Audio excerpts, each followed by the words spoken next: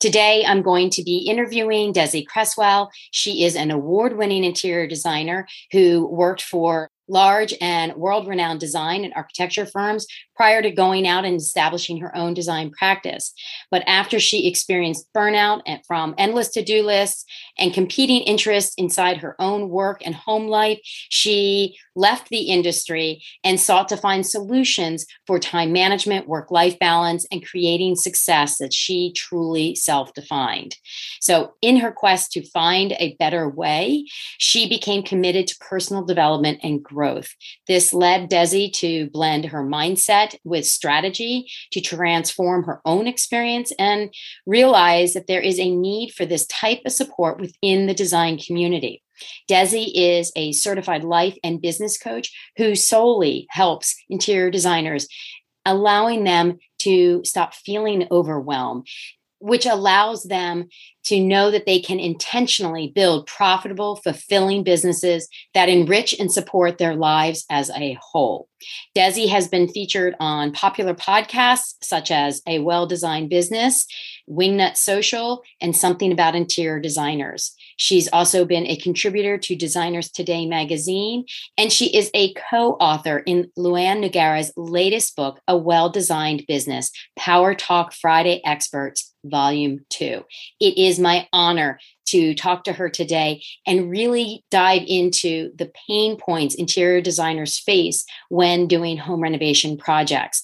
From designers who are new and want to offer this service to their clients to those designers who have done a few home renovation projects and aren't feeling the confidence that they need to do more of this work, as well as seasoned designers like me who really miss the community of designers. So many of us work alone and we don't get that emotional support. We have the confidence. We know what we're doing on projects, but there's always going to be this emotional support that is gold.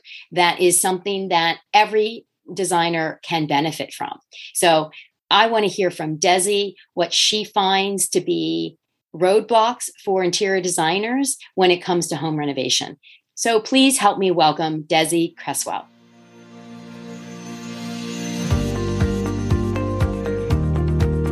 Hi, and welcome to my podcast, The Only Girl on the Job Site. I'm glad you found me. I'm Renee Beery, and I love empowering women to take on home projects, both large and small.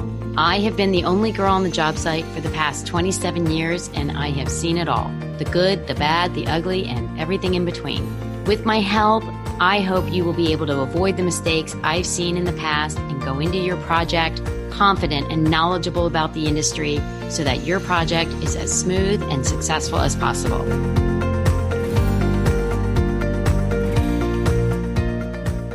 I can't thank you enough for doing this because you have, being an interior designer, I have friends in the business, so I hear their wins, their losses, their frustrations. But I find that my circle of friends were very similar. So our wins, our likes, our frustrations are probably a little bit along the same lines. Mm-hmm. Whereas you, because you are a coach for interior designers, which long overdue, is probably, a little bit of everything. Because most of the people I know, I've been doing it about the same. So we've got that same level of seasoned knowledge and things like that. But my whole goal for everything I've been doing online is to educate and give women particular knowledge. And someone did question me recently about, is this something that a man could do? Could they join the course? And of course they could.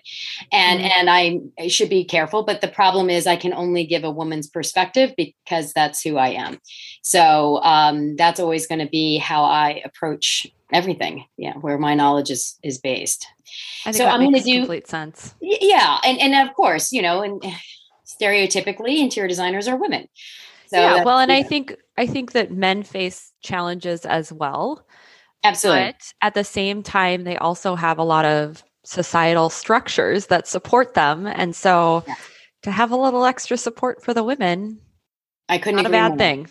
I couldn't agree more. And even when I'm working with couples, I can't get inside their heads, but more often than not, the husband will show up in the beginning a lot, mostly to talk money and budget. Mm-hmm. And then they typically tap the wife to manage the project. And it's not always because she's a stay-at-home. Actually, most of my clients are dual working. So, or dual income. So I can't say it falls into that, well, she's home all the time anyway category. But I find that these are incredibly educated, smart women. Mm-hmm. And without me present, I watch them cave. The only way I can describe it is because they lack the confidence and the knowledge to say anything with conviction. Or I'll get the call. Hey, Renee, are you coming this afternoon? Because this came up on the project already, because I don't live at the houses. I don't live on the job sites. So, or I'll tell them, hey, handle it this way. And they're like, oh, great. Okay. I got to go before I do what you just said. Mm-hmm. So when COVID hit, I found I could help people remotely. I'll be honest, I never thought that was possible. I thought you really had to be in the trenches, standing there, seeing it to really effectively support someone. And I was wrong. And I helped people remotely. And I couldn't help with exact things. FaceTime and Zoom helped. Mm-hmm. But being able to share the knowledge and at least the direction was really eye-opening. And it just took me on a path that I never thought I would be on. Mm-hmm. Yeah, I think sometimes we're forced into that creativity. And yes. And I think that's been one of the things that's really been kind of amazing about COVID, with people altering their work structures and how they support clients, and just seeing that there's more options available. Yes. And then the whole designer part, again, to be truthful, I never saw it coming. And again, I think it's because my circle of interior designers, it's what we do. So we have a baseline discussion. We don't have to explain jargon, and we know what we're all talking about. And so when designers in the beginning were pinging me and saying, hey, what does this mean? And what is that about? I'm going, oh my gosh, you don't know. Like, wow. Okay. And of course I knew there were designers out there who just solely decorated, and I just figured they had no interest in renovation. It's a totally different beast. It's 30. I don't wear a lot of pretty dresses. I don't wear flats. I don't wear open toes. I'm in nice looking construction type clothes. And so I was at first not hesitant, but it was more like, what do I do with you? Wait a minute. I'm here for the homeowners. What do you want from me? Yeah. And then we just sort of figured it out. It was wonderful because I have truly never done anything. I had 2 summer jobs in college, and every other job in my entire career has been in the design field. And I am, I believe in the education of it. I believe in all of the licensing. I took the same paths you did. Mm-hmm. And I firmly believe I'm better suited for the job because of it. And not to say you can't do this without the education and the licensing, but if I can do anything to move our industry forward and more professionally, I'm all in, literally all in, because I do feel we are sidelined. We're not taken as true professionals. What we do is fun. Or you see on the HGTV channels, you see all these, smoke and mirrors. And at the end, it's glamorous. And, it drives me crazy. So if I can do anything to help elevate a professional and make them even more professional and add something to their offerings to clients, I'm literally all in, really. Yeah. And I think so much of what you're doing is really, you're providing them with knowledge, but you're also providing them with confidence in their skills. Yes. And so that's whether it's showing themselves that they can handle a renovation project or offer that as a new service to their clients. I mean, that level of confidence that comes from learning new skills, showing yourself you can do it, that's just going to have a ripple effect into the rest of their business, as I see it. I agree. And I am the first to admit it took me way too long to lean on the confidence that I should have had decades before I ended up having it. And that was, my own issues and my own insecurities about the business. But I think, I had decades to learn this, and I know how long it took me to feel confident. And so if I can speed up that path by being the behind the scenes, being that person they can reach out to and say, this just happened today. I got to be in a meeting in the morning and I don't know what to do. I'm thrilled. I wish I'd had that. There were some circumstances in my career that were out of my control, and it forced me to go out on my own, probably a good 5 or 6 years before I had intended. And so that confidence, that lack of confidence that I sort of faked it until I made it, I get that. And I really wish, this was long before, I'm going to age myself. It was before the internet. So I really wish there had been some sort of resource that I could have reached out to and said, this is what I just saw on the job site. And what do I do? There wasn't that for me. And so I made mistakes. We still make mistakes. Right. And so we're always going to be learning. And I think sometimes interior designers get hung up on that, truthfully, because we're creative, but we also tend to be a little type A, which I don't think people see as a logical connection. And so if they can't control a situation, I find that they sort of freak out.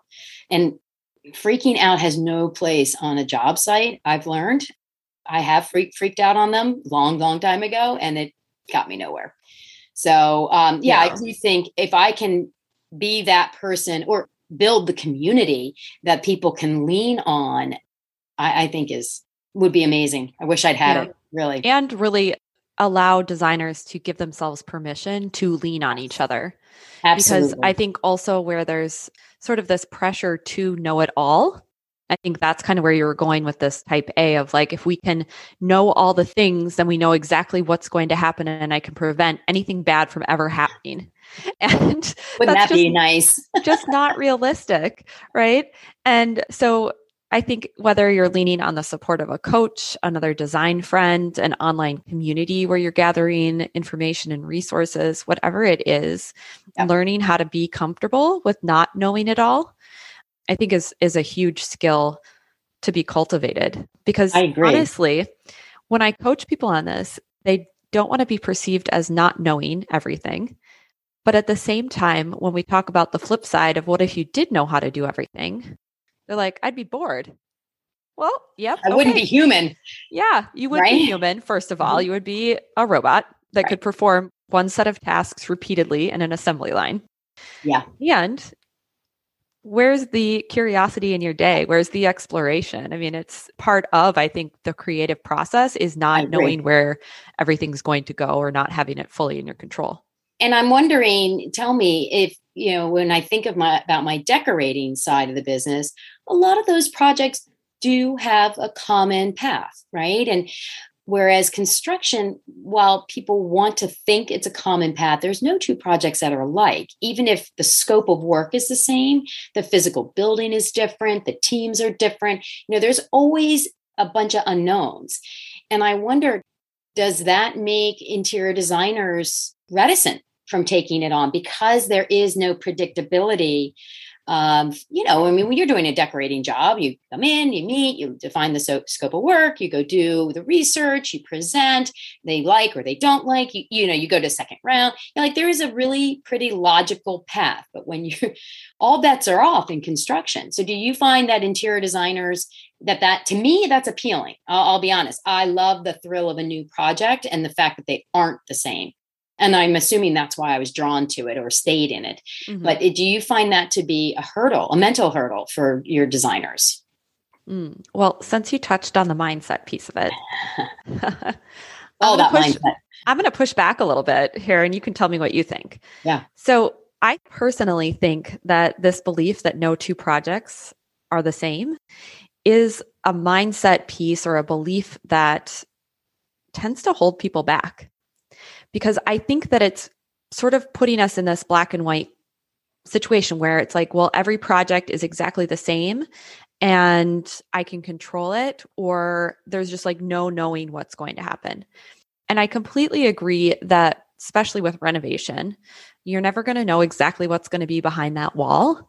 But I think when we talk about it as no two projects alike, what I often hear is abdicating the control that we do have over the project and the similarities that do exist and the confidence and skill level that we do possess in figuring things out. So I think that, yes, I totally agree. You don't know exactly what's going to happen with a project, but ultimately we have more power in that situation than we think. And we can always focus on what we can control. So what are the proactive things we can do to anticipate issues? And then also what can we rely on in terms of ourselves when things do go wrong? Absolutely. And you're right. There are certain components that can be controlled. And that's why it's probably a little bit of that 50-50. That's probably why interior designers fall into this role, because there is that sort of pattern. It's just the path has different bends and twists that hits the same milestones, but takes a different path each time. And that is more driven by the team or the personalities of the team that's making it up, or the home and the physical conditions of the home and the age of the home. And, quite frankly, the budget. There are lots of components that come into every project, but you're right. There are similar milestones in every construction job. It's just the path can take a squiggle, a straight line, a zigzag, off the path and right back on in the next day. So I agree. But do you have a lot of clients that are doing the home renovation management? Yeah, I do. Yeah. And I think that it's a really great business opportunity to provide you with variety during the day. It's great when you have established relationships with a client and they say, oh, we're ready to do this next thing, and to be able to serve them in that new way. I think there's a lot of great potential. And I think part of that potential really is getting comfortable with those squiggles and with the offshoots and the complete detours and making it all an experiment. Right. And the problem is, or at least what I see, is the experiment highlights their insecurities, the designer's insecurities. And if they're not careful, they can either overwhelm the designer or overwhelm the project, neither of which are good. Right. Neither of which will bring a positive experience to the contractor, who may or may not now recommend them for another project, or the client, who may or may not now recommend them to their friend group. So how do you feel in something you just said, in that the client experience? I'm finding a lot of questions come from designers because this one woman said, I felt dragged onto my first renovation project by my client because we had decorated the house and then they were renovating a bathroom, and the client, and she said, wouldn't let me not do it. And so I find that they're sort of dragged into these situations by clients, which is great. Right? The client is seeing the confidence in the designer that the designer might not be seeing. But she's like, I'm not sure I know what I'm doing. And that makes me anxious. Are you finding that your clients are sort of in that camp, or are they ones who have done this for years and years and are more seasoned? I think there's kind of two different camps. The designers that I work with that are in the earlier stage of their business, so they're starting to build that momentum, starting to build that clientele, get referrals, that kind of thing. I think there is that level of a little bit of intimidation of defining what they know and what they don't know. I think a lot of the fear is kind of this: you don't know what you don't know. And that's where I think a course like what you offer is so great, because it gives this overall base knowledge and kind of can poke holes of like, oh, that's something that I should learn more about. I think that is really beneficial. I think the issues tend to come up more with the designers I work with that are more seasoned, is they're starting to get a hold of what it is these projects are like and feel very confident in how they can handle it to a certain extent, but then inserting themselves with a variety of different contractors or different client types, then that's where kind of the challenges start to arise, because they don't always know what their role is in the project, which can cause confusion for them, the contractor and the client. And there's a lot of blurry lines. Right. That is what I'm hearing as well. And I understand both camps. And then I did get a reach out from a woman who's starting in the business. And she said, how can I add this in right away? And, there's lots of ways that you can be doing that and build that experience that she and I went through. And that's why, and how I started just really embracing all of the designers. And, initially I never thought seasoned designers would really be interested in it, right? I mean, what can I offer them? But I have 3 girlfriends from design school, and they are all doing what I do, and they're scattered throughout the country. And we have a group text. And one day we were in the group text, and I thought, well, of course, this is what I can offer seasoned designers. We are constantly throwing ideas out, bouncing off, issues we're having. And the amount of confidence that comes out of that, even after 28 years of doing this, I still seek it out. And I thought, well, of course, this is what people need. They need their girlfriends, right? They need that, yeah, you're on the right track, even if it's just a pat on the back. Or, you need other people's opinions so that you can sit and think about and weigh your options and say, okay, well, these people thought this and these people thought that, and I'm going to actually take the path in between, And that's when I started really focusing on the seasoned designers, because I really saw this. Most of the questions I get are from your 2 camps, right? The ones who are doing a little bit of it and the ones who want to add in, and the ones who are, like you said, trying to become the seasoned.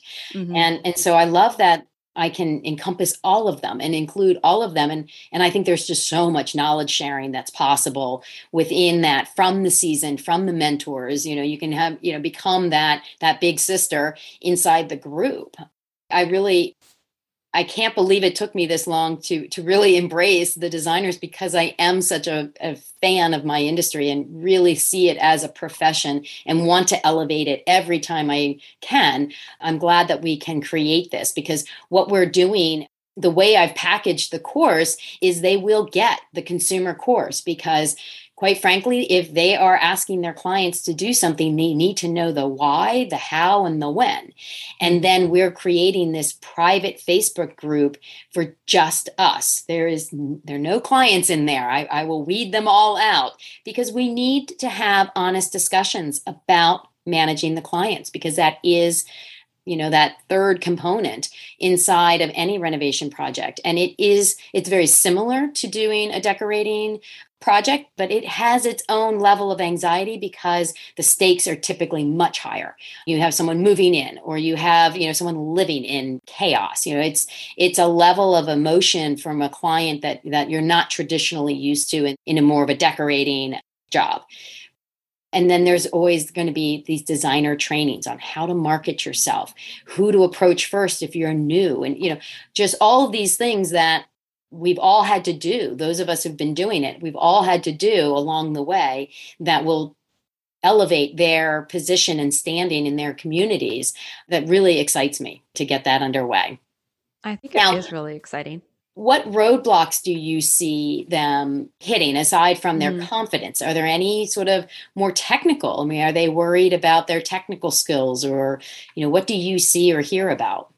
Yeah, I think that's definitely a concern when you encounter something that you don't do on a regular basis, or maybe it's a new issue that you've never seen before.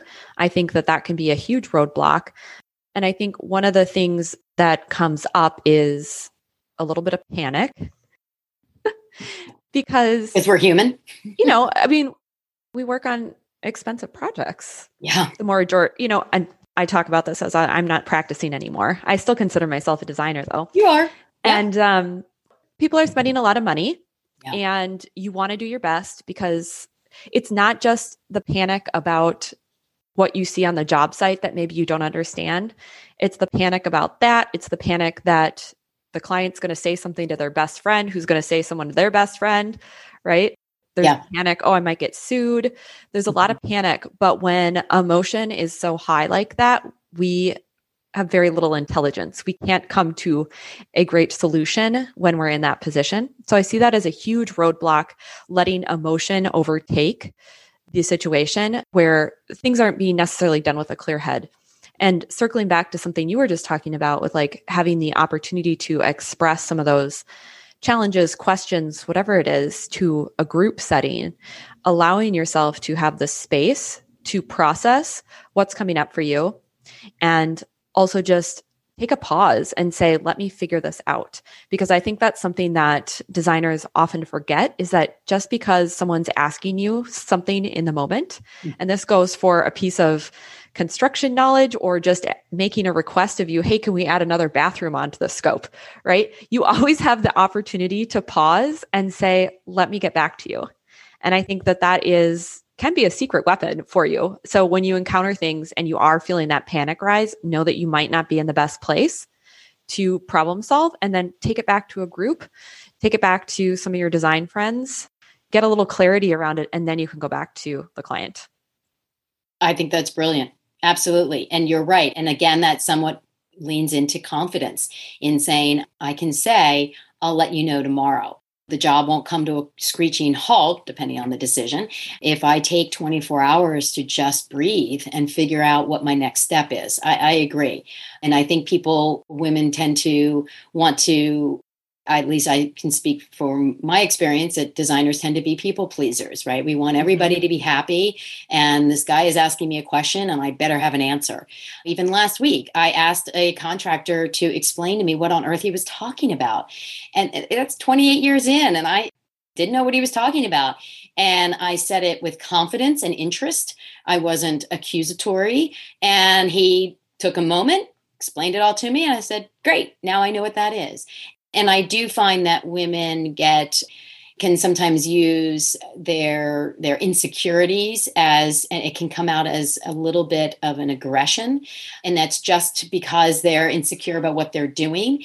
And I find that shuts the men that I work with on construction projects down, because I'll see a client do it, right? I'll see her, come in, trying to throw her weight around and really not knowing what she's talking about. And then she gets a bit aggressive and you can see them shutting down. And because I've witnessed that enough, and I'm sure I have slipped into that pattern myself enough, in the early years, I know that just defeats all purpose, right? It doesn't move any ball down any field. And so I think having a group of us, now we can't obviously be in the moment in that room, but I think if they learn to come at things with more of an inquisitive attitude, I find even if I mostly understand something, I'll ask the plumber, I'm like, why are you doing it that way? Because, not every plumber is going to do something the same way. Mm-hmm. And just simply showing interest in what they're doing, I find the rewards are tenfold, right? That plumber, first of all, feels valued and, that his work is being complimented and he's educating me. So the next time, if I'm working with another plumber, I'll say, hey, I saw it this way. Why are you doing it that way? Or have you seen it this way? And I think that is such an incredible lesson that I was very blessed to learn from other women I worked for in my early years. And I just, honestly, hindsight has shown me how valuable those lessons were. In the moment, I didn't get it, right? I was the new kid. I was the junior designer. I was literally carrying all the bags and just trying to keep up. But looking back and seeing how these women approached projects and how my knowledge grows after every single project still. And that part, I really, that gets me going. That gets me excited about those projects. So how do you think designers will respond? I mean, I know at least in smaller towns, there is some unfounded, I think, thoughts that designers compete with each other. And so they're all very guarded about what they'll share, who they're working for. And now I don't necessarily tell people who I'm working for because I find that to be private, but I will talk about projects. Obviously on social media, we'll take photos of where I am. I don't say the address and the name of the homeowner. But I do find over the years that designers tend to talk in broad terms to each other. They don't want to get into the weeds. They don't want to, quote, give away secrets. I personally don't subscribe to that. I think that there's enough work out for all of us that if they wanted to hire you, Desi, they wouldn't want to hire me for who knows how many different reasons. Do you think that would be, or how would you approach that as a stumbling block for designers? So I think that is a stumbling block, but I also think that people are a lot more generous and open than we often expect them to be. That has been something that I have been so pleasantly surprised within my own group coaching program, the willingness of people to share. And I think that knowing you and knowing the community that you want to create. And that's something that you've been talking a ton about. And that's very much the same for me, is that group program is not just about the content and the coaching, but it's about the community that forms as well. And knowing that if you're talking a lot about the community, I think you're going to attract people who are interested in having the community there. And so the people who don't want to share resources, or maybe want to just join and be on the sidelines even, right? That's totally fine. I'm definitely in the camp of that there's plenty of work to go around, and that the more that we share, the more it elevates the industry as a whole. I think also there's a little bit of a challenge there with wanting to connect, but also feeling very vulnerable connecting. It all goes back to confidence. I mean, really.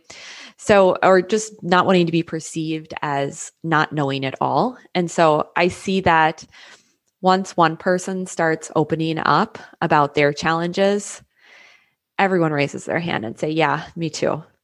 Or right, that used to be my problem, and this is how I solved for it. Or there's someone who's newer to the business and said, oh, I didn't even know that could be a problem. Now I've got my eye out for it. And so I think that just knowing what your intention is for that community, that is what's going to be fostered. So that's what I would expect if I were going to join. I would be expecting people to be there to be open and honest. And my hope, and that would, of course, be the hope. My also thought is that since this is an online community, this isn't necessarily the designer down the street. Mm-hmm. And so if you are openly sharing and you are, sincerely concerned about oversharing with a competitor or who you may think of as a competitor, I'm hoping that because it's online, you'll be talking to people all across the country, across the world, wherever, learning from each other. And my hope is that that will also build your confidence that it's good to share. It's mm-hmm. valuable to elevate, like you said, to elevate the profession. We need to be sharing. We need to learn from each other. I think, one of the emotions that I love to approach a lot of things with is just curiosity. And so what can you learn even from, maybe you don't want to actively engage in the community, but what could you even just learn or be exposed to by scrolling through what others have posted? If you went in there with the spirit of curiosity, or even if you went to the job site with the spirit of curiosity, like you were saying with the plumber, it's like, what might I not know today? What could I possibly pick up that I'll use down the road? I mean, I think that just makes everything so much more fun. Absolutely. Got teased about 2 weeks ago because we started a new project, and it was a contractor I've worked with for probably more than 10 years.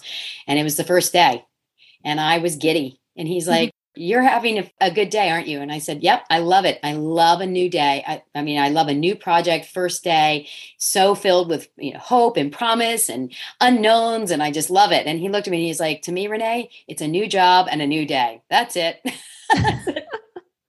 I said, well, I'll bring the fun. And he's like, I know you will, and, and that's, well, you're both there on the job site. I'm glad one of you is enjoying yourself. Exactly. But I agree with you. And I think people about the plumber, and I think people need to reframe that question and answer that I did, right? So I'm asking the plumber, I'm actually going to get several things out of it. One, I'm showing interest in validating his work, which I can assure you a lot of plumbers don't feel that is happening from designers. Mm-hmm. Two, I'm learning. I'm going to take what he's teaching me and take it to my next job. So I'm elevating my own level of knowledge, and maybe I won't use that knowledge, but chances are I will. Or when someone says it out loud, I'll go, oh yeah, I know what he's talking about. No longer will I have to ask, even if I'm not inputting about it. I now know and can follow along. And I think that's where designers really struggle. Like we said, they're afraid to put their hand in the air and say, I don't know what you just said. And so the worst thing I could see a designer do, and I have seen in the past, is they smile, they nod, and they move forward, and it becomes a colossal error. And you do reach a point, like you said, these are expensive. There's a lot at stake with these projects. And sometimes the designer, to steal a skiing phrase, gets out over their skis. That's what I want to help avoid, because at that point, they're hurting not only that project, but their prospects for more projects, especially in the smaller communities. I'm in a very small community. We all know each other.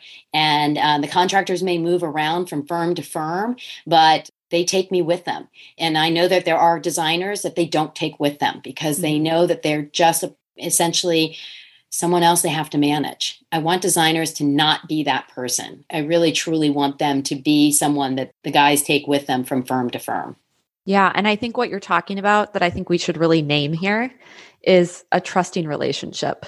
Yeah. That you're able to establish with the contractor, whoever it is on the job site, in expressing that interest and care in what they're doing. I think that puts the relationship at a whole nother level. And so that way, when it comes time for, like you said, where the designer does need to stand her ground, and whether it's making sure she's clear on the information, or if she's seen something, it's like, no, that really needs to be done this way because that's what I discussed with the homeowner and it needs to be pulled off the wall and you need to redo that. Right. And so when you take the time to really show interest in others and gain an appreciation and understanding of what their work is, I think that that definitely comes back to you and will serve you so well in the future. Yeah, I couldn't agree more, really, truly, because years ago, I was brought on a project by a client. And in the beginning, that's really how I got in when I went out on my own. I was brought in by clients.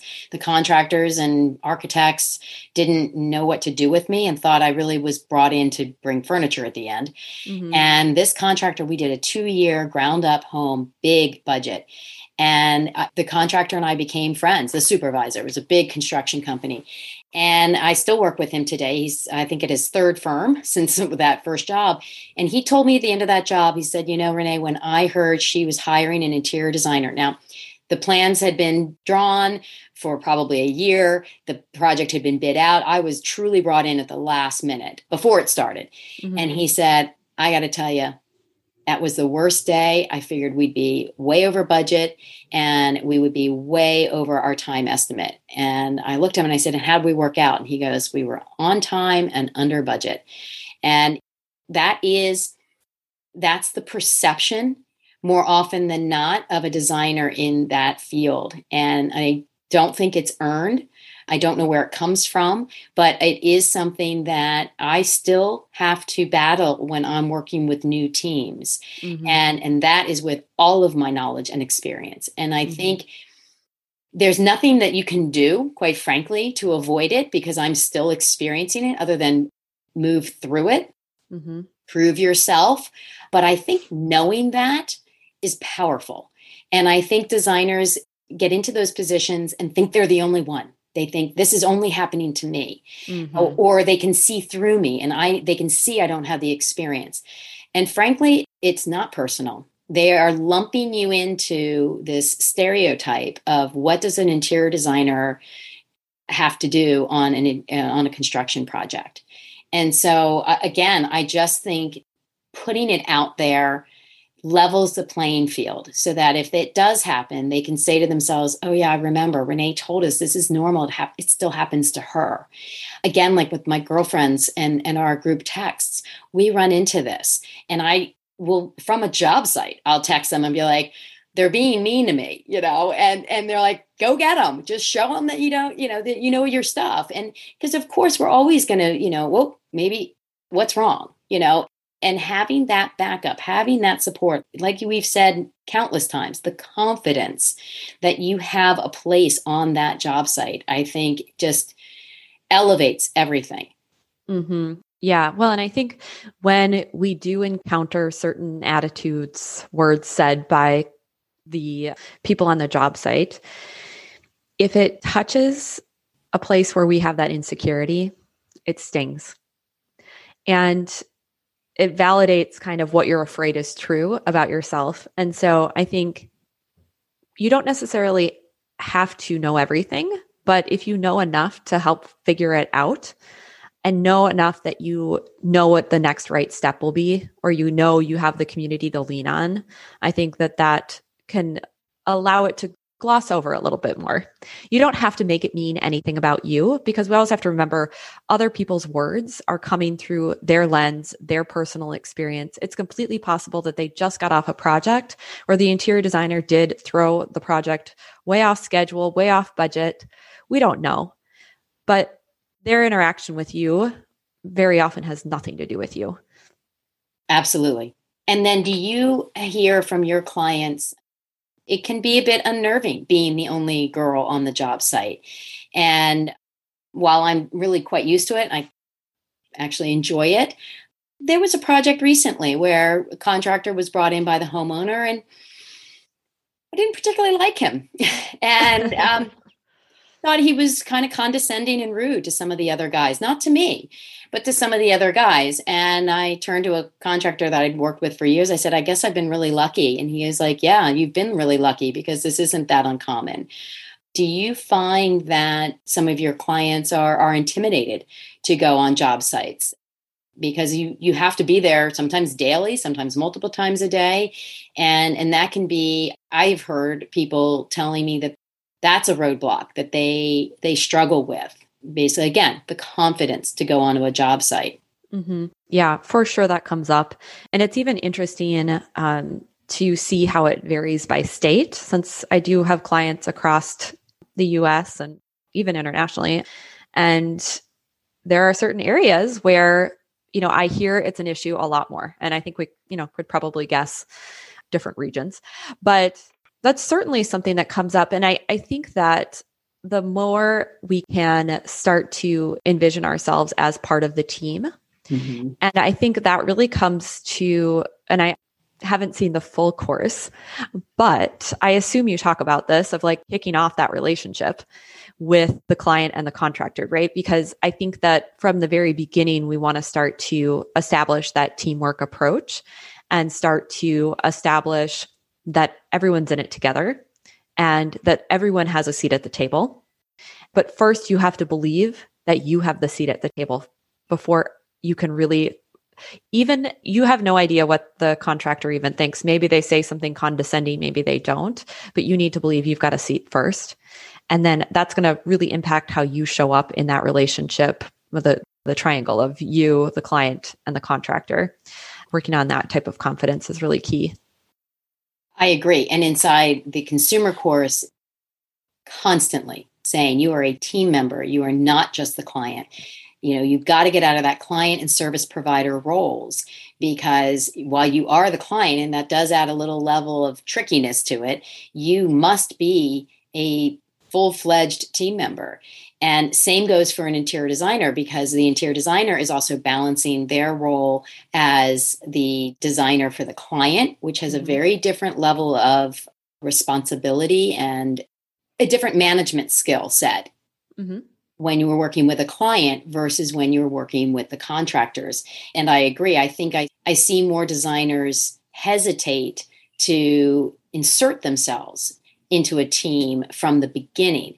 And then when they build their confidence as the job goes along, they're trying then to insert themselves as a team member. And the team, for better or for worse, is gelled. And they're looking at you going, there's no room yet. What are you doing? Yep. And you can't necessarily blame the team at that point, right? They've got their, relationships down. And I need the designers to stand up for themselves at the very beginning.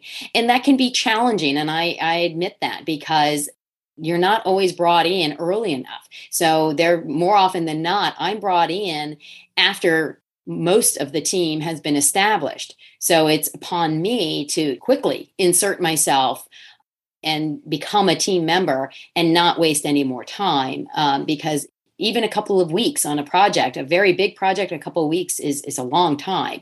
And then to start establishing that role of I'm your colleague can be challenging, can be even more challenging than when you do it in the very beginning. Yeah. And I think it could be so confusing for the client too. Absolutely. When you don't take that role as one of the core members of the team, because they don't know who to contact when there's certain issues. It causes lots of inefficiencies in your day because they're calling the wrong person about some issue, and then you're playing telephone, and it creates a lot of other issues just besides not feeling like you are belonging on the job site, but Right. there's actual project implications that will arise from it not being a team approach. And so I think that can even be helpful to think about, where maybe you don't feel like you've got the confidence to like fully be at the table, and it's not enough motivation for you to do it with that little bit of insecurity there. But when we think about a greater why of like, this is in service of the end product and the client relationship and all of that, I think it can be a little bit easier to insert ourselves and, put ourselves out there. I agree. And same with the reverse relationship between the contractor and the client. Mm-hmm. Oftentimes, the designer has been with that client longer than the contractor has been with that client. Mm-hmm. And so more often than not, the interior designer knows kind of how that client thinks, how that client processes, their likes, their dislikes. And so establishing with the contractor the pros of them going through the interior designer, not mandating it, because that implies that they're not allowed to do something, but showing the contractor how much value can be added, including you in that process, and keeping that straighter line. You can't think of the number of times the contractor has asked the client something and she has said, no, no, no. And because she didn't understand it. And then, then I go into a meeting and I look at him and I said, why didn't you run it through me? Of course you're going to do that way. And the client goes, oh, that sounds great. And the contractor is looking like, oh my gosh, I just lost half a day because I went to the wrong person. Mm-hmm. And so I think, establishing yourself as the conduit to between the contractor and the actual process and the client is critical in the beginning. And like you said, it establishes your role for not only that contractor, but for the client. The client now knows to go through you in order to get that expertise lens on whatever it is that's gone wrong or changing on a job site, which happens all the time. Mm. So I agree. And again, that's on the interior designer's role to establish that line of communication. Yeah. And I just want to circle back. You said the word value, and I want to highlight that because there's so much that an interior designer brings to a project and brings to that contractor relationship, which is really what you were touching on. And often clients who are looking to get into more renovations, more new builds, I find that they want to be networking and establishing these relationships with potential referral partners. And it feels like this huge ask of like, will you talk to me? Right? Like, I'm not bringing anything to the table here. You're doing me a favor by meeting me for coffee. And so I think just remembering the value that you bring to a project, and a great exercise for all your listeners to even do would be to make themselves list out, what are 20 reasons that I am a valuable contributor to that team? Or what are 20 ways that I bring value to this construction company? And really start to build that evidence for yourself. And it becomes a lot easier then, I think, to one, feel comfortable reaching out and making those new connections. And then two, once you make the new connection, talking about it in a really powerful way. I think that's incredibly important to do. Mm-hmm. And one we should all be doing, even whether you're seasoned or new. Yeah. Because we do forget, we do undervalue what we do all day long because we do it all day long, right? Yes. We don't understand. I have learned so much about that in building the course. I have a woman helping me, and she has never done a renovation project ever. Mm-hmm. And that was just luck that she happened to be on my team. And the questions she would ask were mind-blowing. She asked, I put sub in one of the lists of, terms you should use. And she's like, what's a sub? How can you not know that? And then, of course, I'm like, oh my gosh, that means other people don't know what that means. And it's just so hard for interior designers. We're so in our work all day, yes, every day. And again, often working alone. We don't realize the amount of incredibly valuable knowledge we have. And then I also find people joke, especially since I've been promoting this course and being out there talking about construction, I've had friends in my personal life say, I never really knew that you knew all of that. And I said, well, it's not exactly cocktail party conversation. let me tell you about this plumbing install I watched today, right? So it's not something that naturally comes up in a conversation, and therefore it gets discredited or it gets forgotten. And so I think even seasoned designers like myself could write down a list of 20 things that we bring value to both clients and contractors. Yeah. And just the intricacies of a design project. I was just thinking how closely it relates to, you've got kids, and when you have like a new nanny or a new babysitter, for you, you're running around in the day, feeding them, getting them to the right place. And it just is kind of on autopilot. And all of a sudden you're going to leave them with someone new. And you're like, oh, well, they like this yogurt, but not that kind of yogurt. Mm-hmm. They need to have a snack at this time, or otherwise they're going to lose it. Like, here's the address that you need to drop them off for the camp. The same thing with design projects. There's so many little things that go into raising the house, just like it would be for raising a human. And it's so easy to just gloss right over that and forget that the general population does not have that available to them. Exactly. Nor do contractors, nor do architects. And trust me, I am a huge fan. I think we all succeed together. I know that there's stereotypically some stress between the architecture world and the interior design world. And I do what I can to mitigate that and prove one designer at a time what I can, that we are all in this together and that we're actually stronger as a partnership.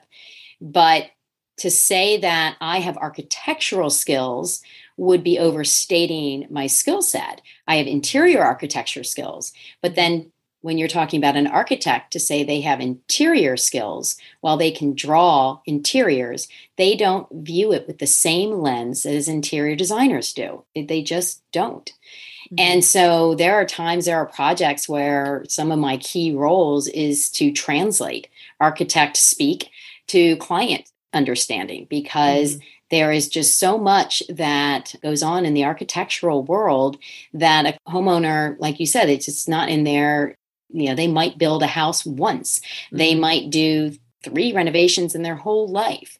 So it's not something that they're constantly involved with.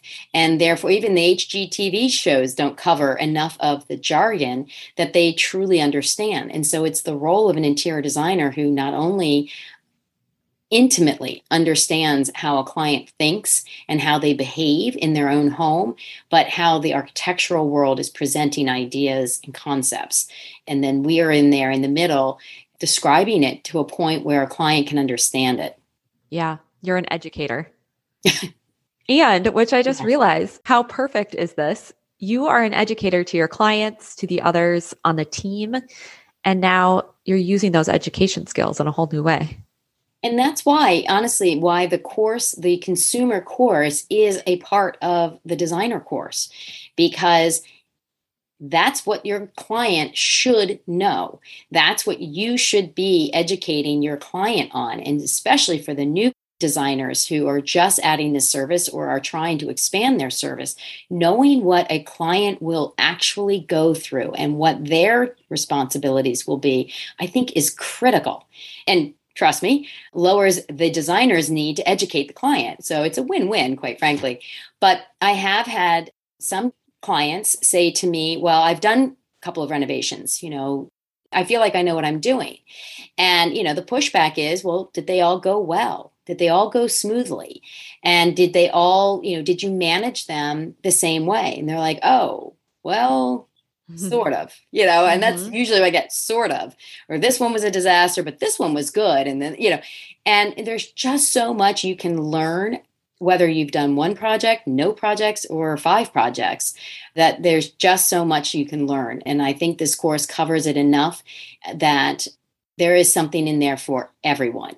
And then the designers, I'm hoping that it builds their confidence, builds their own skill sets and knowledge, and then leaning in on the community of women doing, any designer doing the same type of work is just long overdue. Yeah, I think it's going to be such an incredible resource. And it does not surprise me at all that the design community found you when you were trying to talk to consumers.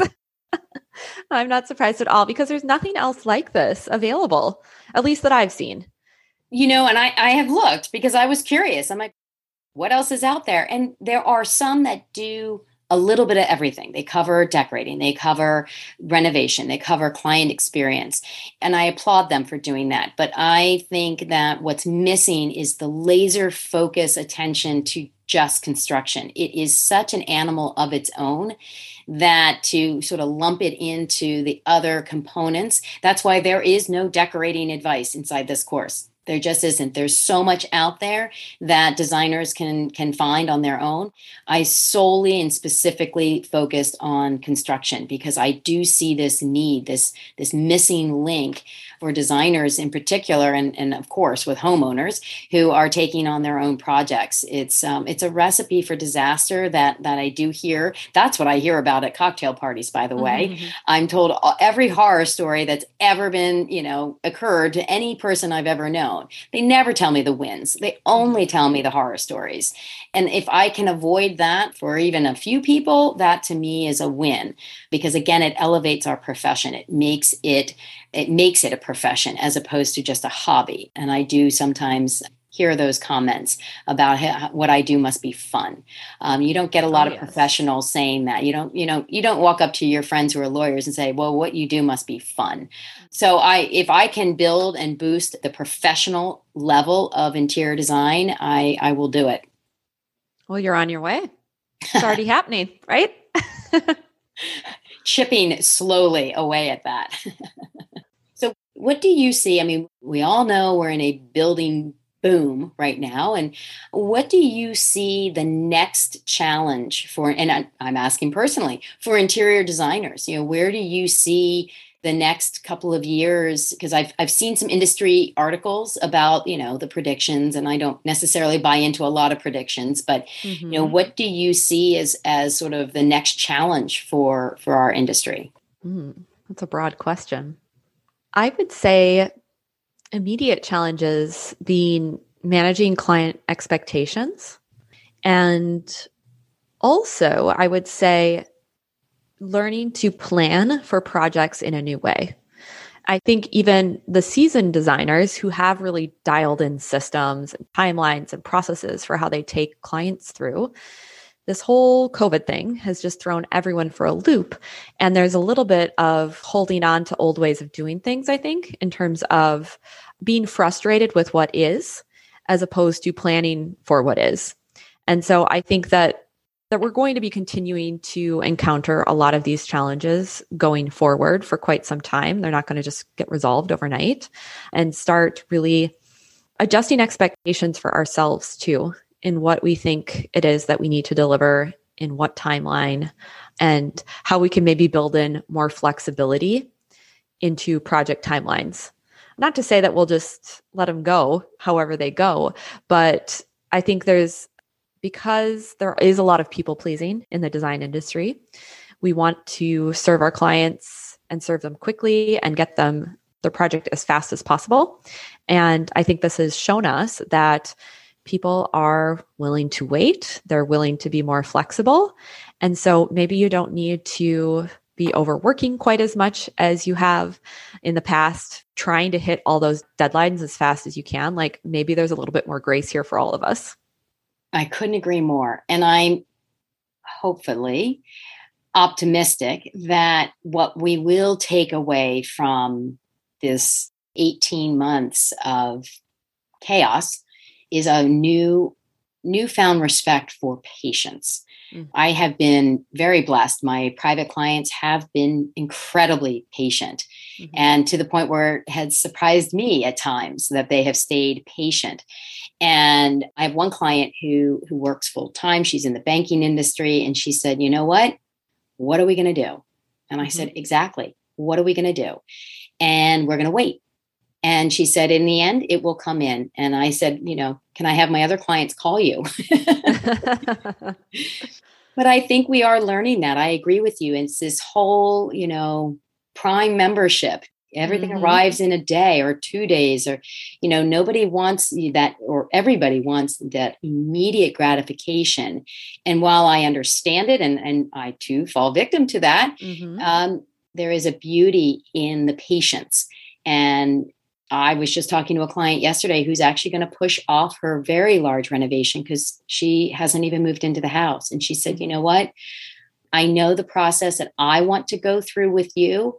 And right now, my life doesn't support that. And I thought, earth shattering and so incredibly true.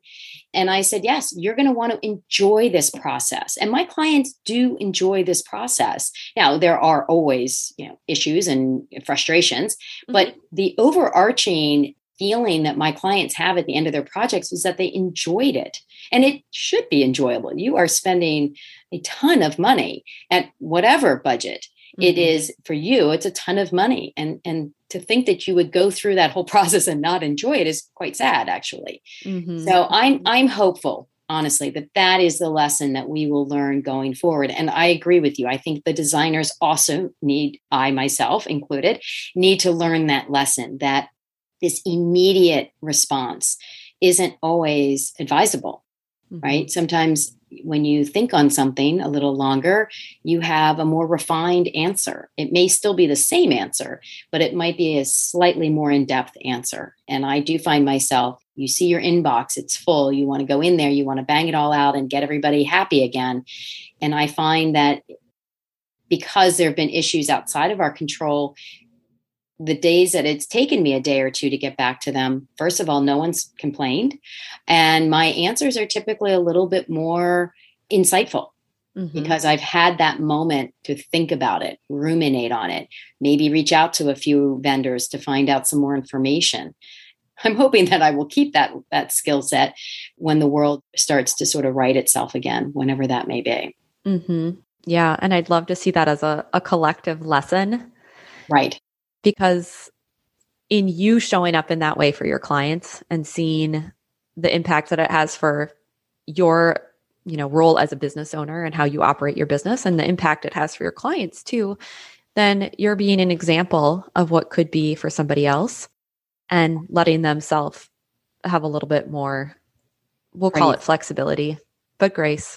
Yeah. And again, back to the community. That's something that I think if seasoned designers can be open and honest about inside this community, it allows the newer designers to go, okay, I want to do that too. And I think unfortunately, I think there is a need to see more seasoned designers come clean with the reality. Again, it's at HGTV, it's whitewashed. Any problem is solved in a 2.5-minute commercial. Well, if only, right? So I think if seasoned designers can be in this community and be truthful, that we make mistakes, that we have to own missteps sometimes. And that's okay because it's a part of all of the process. It's a part of the construction process. It's a part of the learning process. And it's a part of real life process. I think that is what one of my goals is. I really want to encourage the seasoned designers who may think, I know this all, to understand that there is a greater good in sharing our knowledge with the rest of the community, because we're all in this profession because we love it and because we want to see it succeed in a professional manner. And that's really the core of my goal. Yeah, so valuable. I think what you're doing is amazing. I love that you only focus on interior designers because there's tons of business coaches out there. But the fact that you know this crazy business and all of these various roles that we're constantly playing. And, I'm envious of some of my friends who, go into the office, they clock in, they sit down, they do their one kind of silo task and they leave at the end of the day. And that could be, a doctor who's doing the same thing every day. Every job is different. Every job is new. Every client is new. And it's definitely, you guys stay on your toes a lot. Yeah. Well, and I think you have to be really intentional in this business with how you want to structure your business. Yeah. Whether it's the types of services you offer, whether it's the hours of day that you want to work. Or not work. Or not work. I mean, that was huge for me when Huge. when our kids were little. Like, I wanted to take them to preschool. That was really important. And so that was a Right. line in the sand of, I'm not going to talk to any contractors before 9 a.m. because I'm Yep. doing preschool drop off, Right. So we have to be intentional because there are so many moving pieces that there's always going to be some question to be answered, someone who needs you.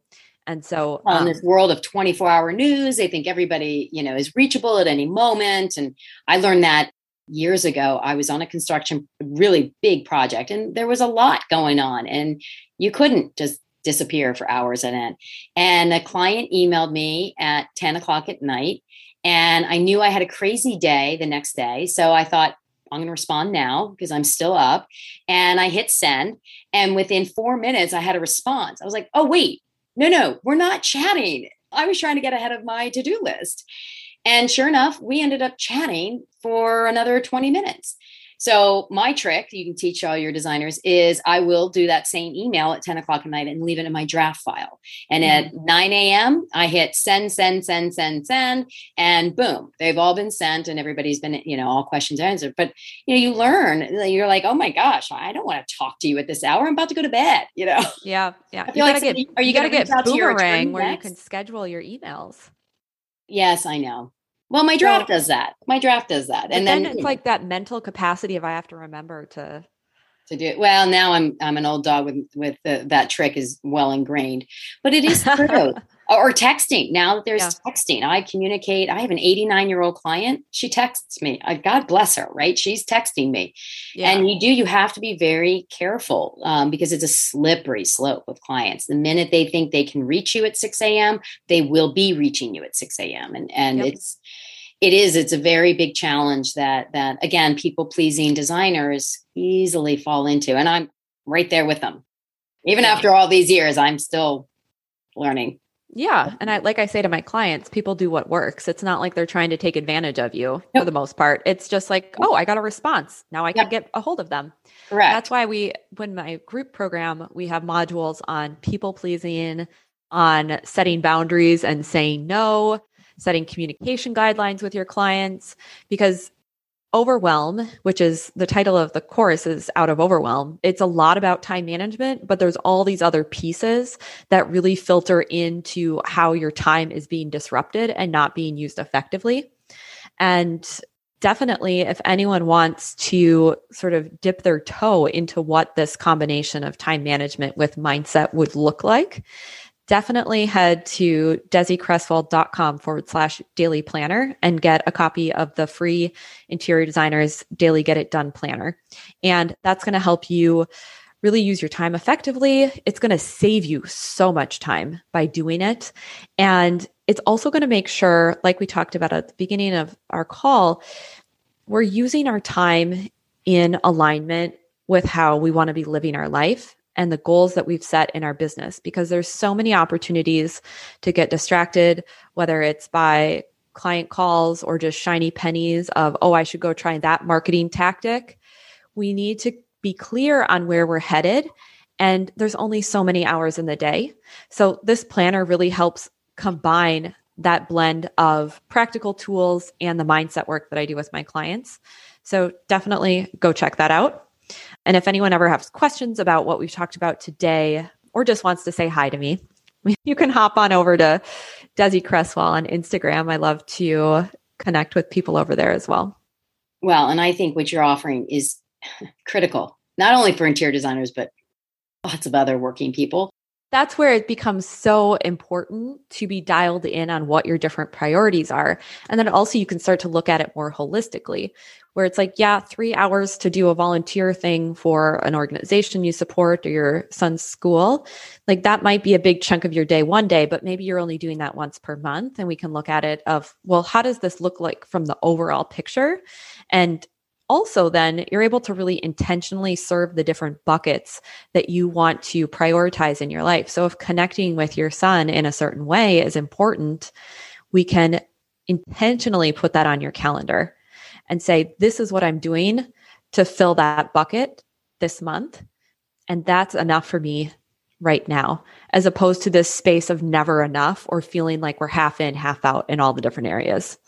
Right. Agreed, 100%. And also with the renovation work, as opposed to more of the decorating work, I feel that it's easier to stay in control of your schedule with decorating work because there's not that many surprises, right, that come up along the way.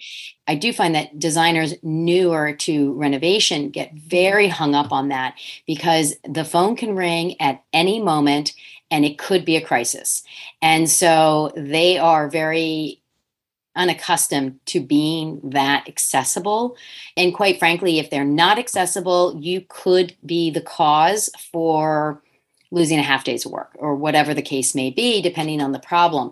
So it is a bigger challenge to move from the mindset of decorating, where you're structuring, maybe you're making weekly meetings with the client, and then you might be on your own doing marketplace searches for fabrics and things like that. That's much more under your control versus when you're on a construction site and they find a surprise in the wall, and if quite frankly they can't reach you for 5 hours and they head home for the day, that's a half a day that went without work. Now, will that be a problem? Depends on the project, depends on the length of the project, depends on, quite frankly, almost 100 different things. So I find that designers do struggle with that because they want that ultimate control. And with renovation, there are lots of things that are not under their control, but that they have to be in the loop on. And while I think people who do it a lot, who are seasoned, sort of enjoy that thrill, which is probably not very healthy. But I do always caution people with that when they're really new into renovation. Taking a day or two to get back to a contractor can be really altering a project in a negative way. I think there are opportunities to work around that, though, because that constant availability for pinging is such a drain on your productivity throughout the day with all of the task switching and the amount of time that it takes to get back into whatever it is you were doing. And so I have some clients who will do their communication for like 15 minutes every hour on the hour. It doesn't have to be 5 hours that you're giving yourself of uninterrupted time. But even if you can give yourself 45-minute blocks where you're in it and then you do a check. And I think the more you can communicate too with the construction team and say, these are the times that I'm going to be checking messages. Let's plan to connect. Do you have anything that you anticipate me needing? And even just planning around different phases of the project that you're in. If you know it's going to be a phase of the project, say you're doing demo, and you know it's more likely that you're going to need to have that more immediate response, then maybe you don't plan for those huge swaths of time to have your phone put away. But when can you plan for those so that you do get your heads down time? Exactly. And the woman in particular that I'm thinking of was telling me she wanted to, that she works part-time. Mm-hmm. And I said, that is a challenge that you will run into with construction. She works Monday, Wednesday, and Friday. And I said, unfortunately, there could be issues on Tuesdays and Thursdays, and you will have to establish some sort of communication process, not that also the client is aware of, that, mm-hmm. that you don't become the stumbling block in the project. And of course, with advance notice and scheduling, again, it comes down to all sorts of communication in the beginning and establishing mm-hmm. those patterns, which is what will, ultimately lead to a designer into a successful project. But yes, no, I agree. You can't be, the old days of pagers and being accessible in the moment. But this woman basically was trying to tell me she was going to manage a project on Monday and then she'd come back on Wednesday and nothing in between. And I said, that may work in certain parts of the project, but it will not work ultimately on every project for all stages. And so to prepare her mentally so that she was being proactive and not reactive or being a problem on the job, which of course would then cause another issue. Yeah, and that's just a great opportunity to make a decision ahead of time about how you want to handle that. Right. So if she does want to check in periodically through the day, she knows what that plan is, as opposed to like checking her phone constantly, right. Which then she might as well just be working. Right. Exactly. And it's a slippery slope, as we all know, with all these mm-hmm. phones and devices that are constantly at our fingertips. Mm. It's hard to disconnect, and it's so important to disconnect. Mm-hmm. Agreed. So this was great, Desi. I love what you're doing for the industry. I love the support that you're doing, and you're doing it from a position of knowledge. I tend to be a little snooty about business coaches who think they get the interior design world. It's amazing the number of skill sets an interior designer needs to have in order to be successful. And I think that gets undervalued or overlooked by people who don't really understand the business. So I think I would agree with that. Yep. It's amazing. So this is great. I'm going to keep, my eye out for more designers, and hopefully they hear the message and it resonates with them. I'm excited to see where it's going to go. We're going to launch on the 16th, and then, have hopefully both the consumer and the designer course running concurrently. I so appreciate you having me on. It's so fun to chat with you. And Absolutely. I just love that you are offering this to the industry. I think it's going to be so valuable, and really hope that a lot of designers take you up on the offer. Me too. I think there's power in numbers, right? Mm-hmm. Absolutely. Thank you, Desi.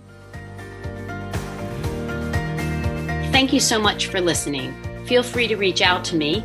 You can email me or direct message me through social media, and we can start a conversation about what it is you're going through right now. That will also help me come up with other ideas for future podcasts that I can share with everyone, as I assure you we're all in the same boat together. I would really appreciate it if you would subscribe to my podcast and leave me a review. If you would like to find out more about me and what I can do, please go to my website, www.devignedesign.com. Thanks for listening, and I hope to hear from you soon.